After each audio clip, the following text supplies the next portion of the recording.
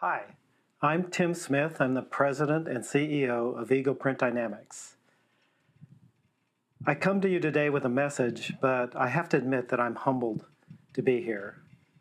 I'm humbled, and I'm going to tell you two stories that give the reason why I'm humbled. The first one is I feel like Paul when he was talking in 1 Timothy 1:15, where he says that he was the biggest of all sinners. And sometimes I feel that way.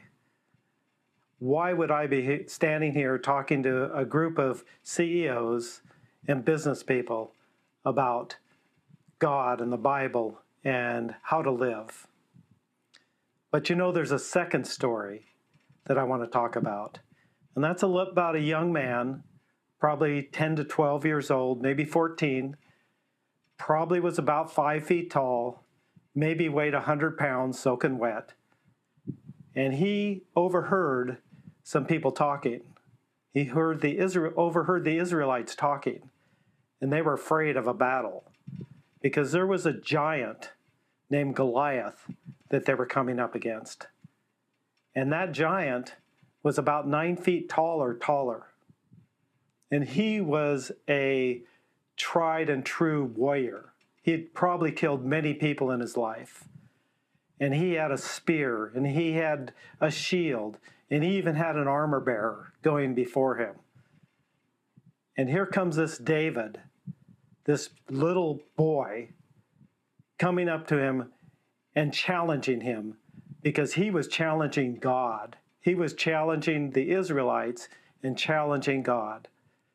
And this little boy had what I call an unfair competitive advantage because he had God on his side. And we all know the story that David killed Goliath. And that's how I feel speaking to you today. I have an unfair competitive advantage. I have God on my side.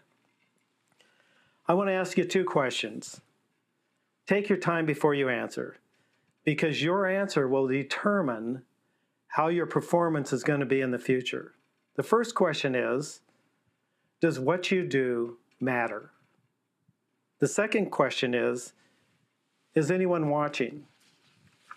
I'll get back to these answers in a little while. I just got back from an organization called Royal Family Kids Camp, and I was a camp counselor for a week.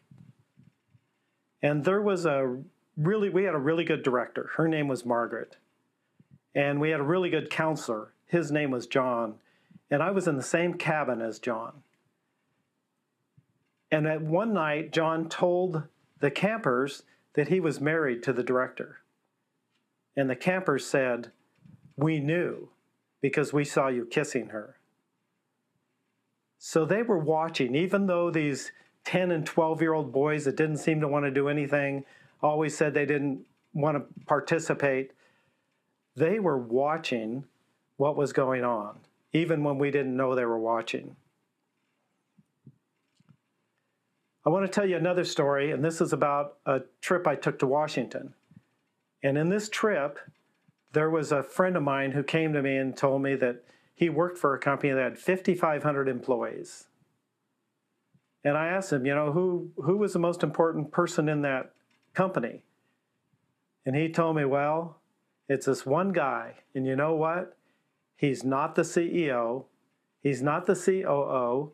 He's not the CFO. He's not any C-level person.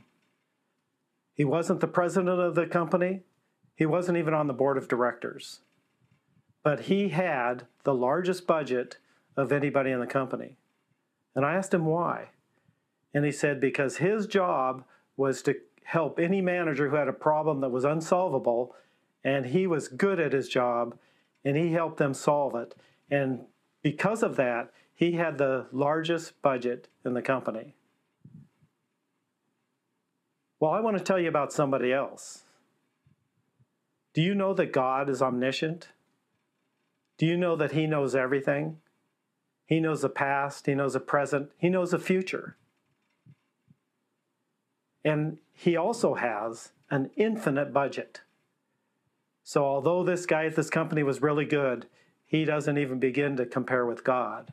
So the trick is, how do we buy in, or how do we tap in to this knowledge that God can give us to run our companies? Well, there's three different things that I use.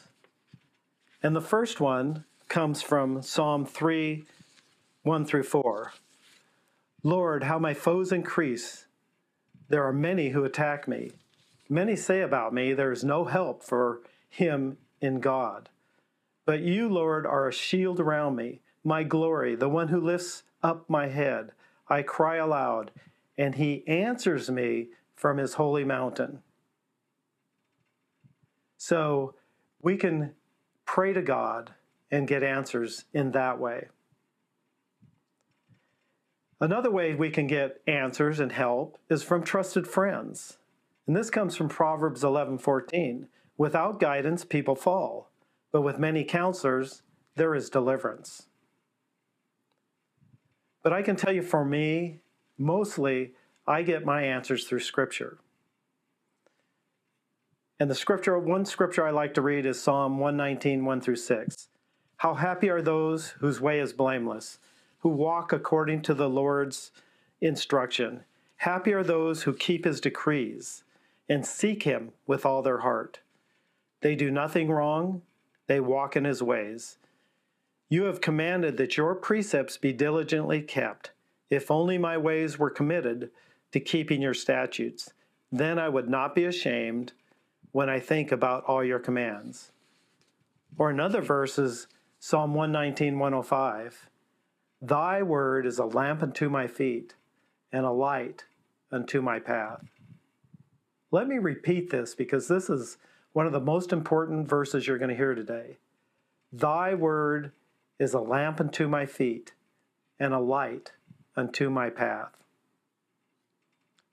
When this was written, travelers used to journey on trails. And at nighttime, there were no street lights or the things we have today. So they used to walk with lamps.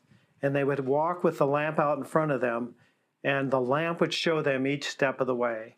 And I think that's just a great picture of walking this journey in business with God, with that lamp lighting each step of our way. We can't see too far in advance. The lamps don't show very far forward, but it shows us each and every step. I accepted Christ about 41 years ago.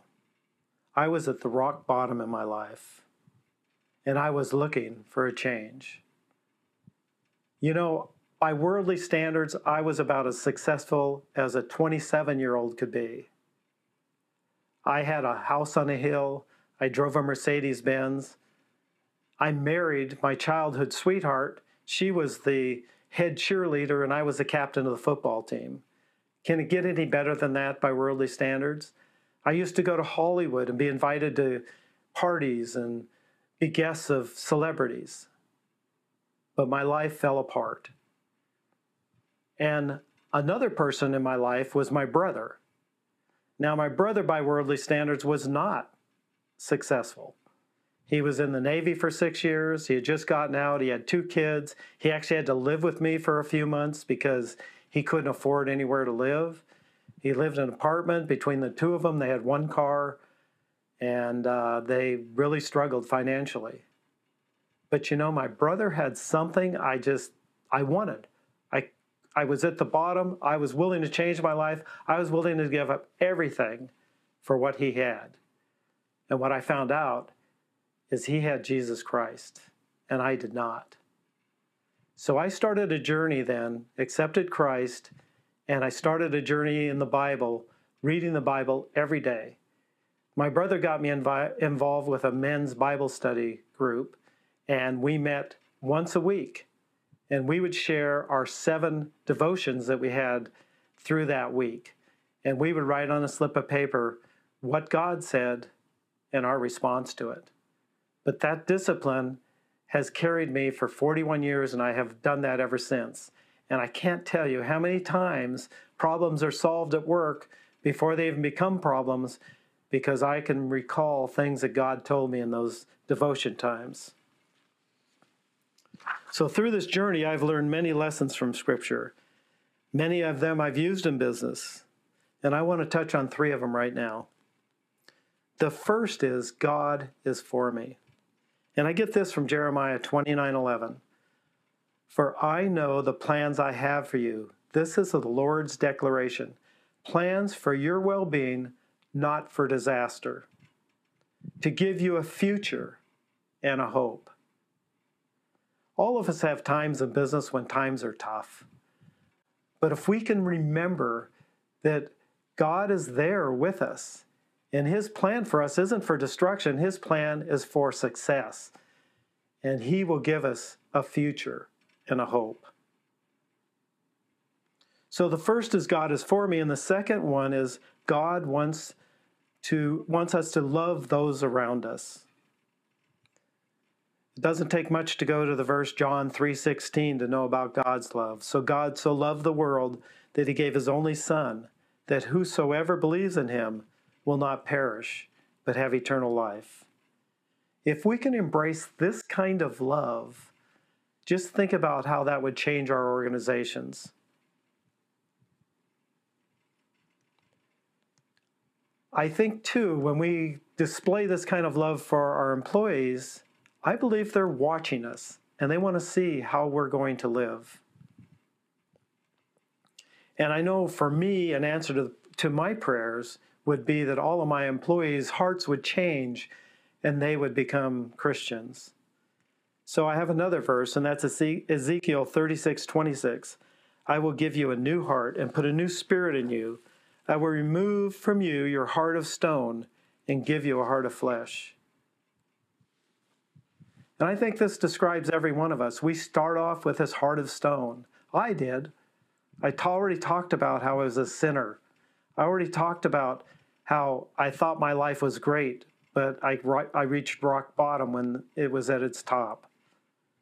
So I believe that we have a heart of stone, and God can change that. And I think this love and care is our motivation to love those around us. And we know that God can change them. So I think we need to ask ourselves sometimes how we treat people. I came to Christ because I saw the change in my older brother, and I wanted what I saw. How about when someone lets you down, can you still show love? Because people are watching. How about when someone doesn't pay you? I know all of us business owners have that happen sometimes. How do we react? How do we show people how important money is to us? Or are people more important? How about if you catch an employee in a lie? How are you going to respond? All right, the first one is God is for me. The second one is God wants to love us to love those around us. And the third point I want to make is put God first above all else. Matthew 6:33 says, "But seek first the kingdom of God and his righteousness, and all these things will be provided for you." So how are you going to implement this principle in your daily lives? Well, for me, the first thing I want to do is I want to pray. And I want to make it clear to people around me that I'm praying. If an employee has an issue or a problem at home, I tell them I'm praying for them. And a lot of times I'll send them an email that's a prayer for them. Or if they're sick, I shoot them an email back right away praying for them. I read the Bible, and I'm intentional about reading the Bible. It's not like when I have time, I'll get around to it. I set time aside. And for me, my wife and I read it together, and it's been one of the best things we've ever done in our marriage. Next is ask yourself, am I doing this the way God would have me do it? Or am I living my life my way? I think we all need to keep doing a self-examination to make sure we're on track and living the life that God has called us to live. And then I go back to Jeremiah 29:11, and I know God is for us, not against us, and wants to give us a future and a hope. So when things are going bad at work, I don't think, oh, God's not for me. He's given up on me. That's not true. That's from the devil. God is telling us that he's for us. And we are called to be like Jesus. Did his life matter? Jesus came into a world of sinners, and he came to save us. And I think his life mattered infinitely. Without Jesus, we would all be destined for hell. Were people watching him? Do you realize that there are 77 verses in the Bible that depict the Pharisees' attitude toward Jesus as they looked for a way to kill him? I can't think of anyone in history that was looked at more than Jesus was. Here's a sobering question. If people are watching, what will they see? I do not want them to see Tim, but I want them to see Christ living in me. And the only way I know how to do this is by being in constant communication with God. And I can tell you for me, of the three ways we hear from God that I outlined, the one that works the best for me is reading Scripture. You know, our friends may give us good advice, but sometimes they may have an ulterior motive or something else. And while sometimes I may hear God's voice when I'm praying, it might just be my voice. But God's word is in black and white. And I think it's really important that we pay attention to what we're reading. And we can go back and look at it again. And we can search the scripture to see if it's consistent with what else God is telling us through the scriptures. When I started my lesson, I asked, does what you do matter? Is anyone watching you? I think what we do matters tremendously. It matters to us, it matters to those around us, and it matters to God. If we did not matter, there would be no Psalm 51:17, which says, "The sacrifice you desire is a broken spirit. You will not reject a broken and repentant heart, O God."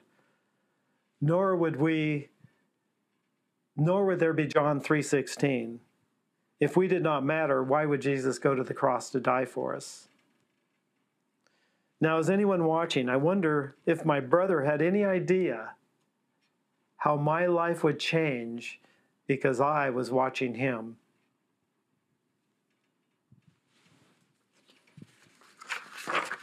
There's a saying about CEOs, and I think it's true, and it's that it's lonely at the top, is the saying. I feel that loneliness.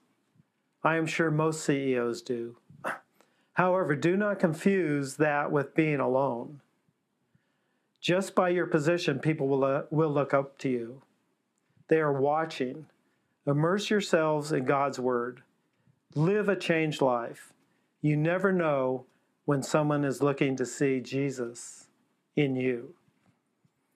God's word is indeed a lamp unto my feet and a light unto my path. Only by hearing from him can we live the life he has called us to live. Our life really will matter, and when people watch us, they will be able to see Jesus, not us. Now, as a minister of JAC CEOs, I'd like to close this in prayer. Lord, I just pray that the words I just shared will not go without helping people, without some people realizing how important it is how they behave. Because whether they know it or not, people are watching them. Whether they know it or not, Jesus cares about them. Whether they know it or not, their lives are very important. I pray that you will uplift many by this message and help us to live our lives stronger for you. In Jesus' name, amen.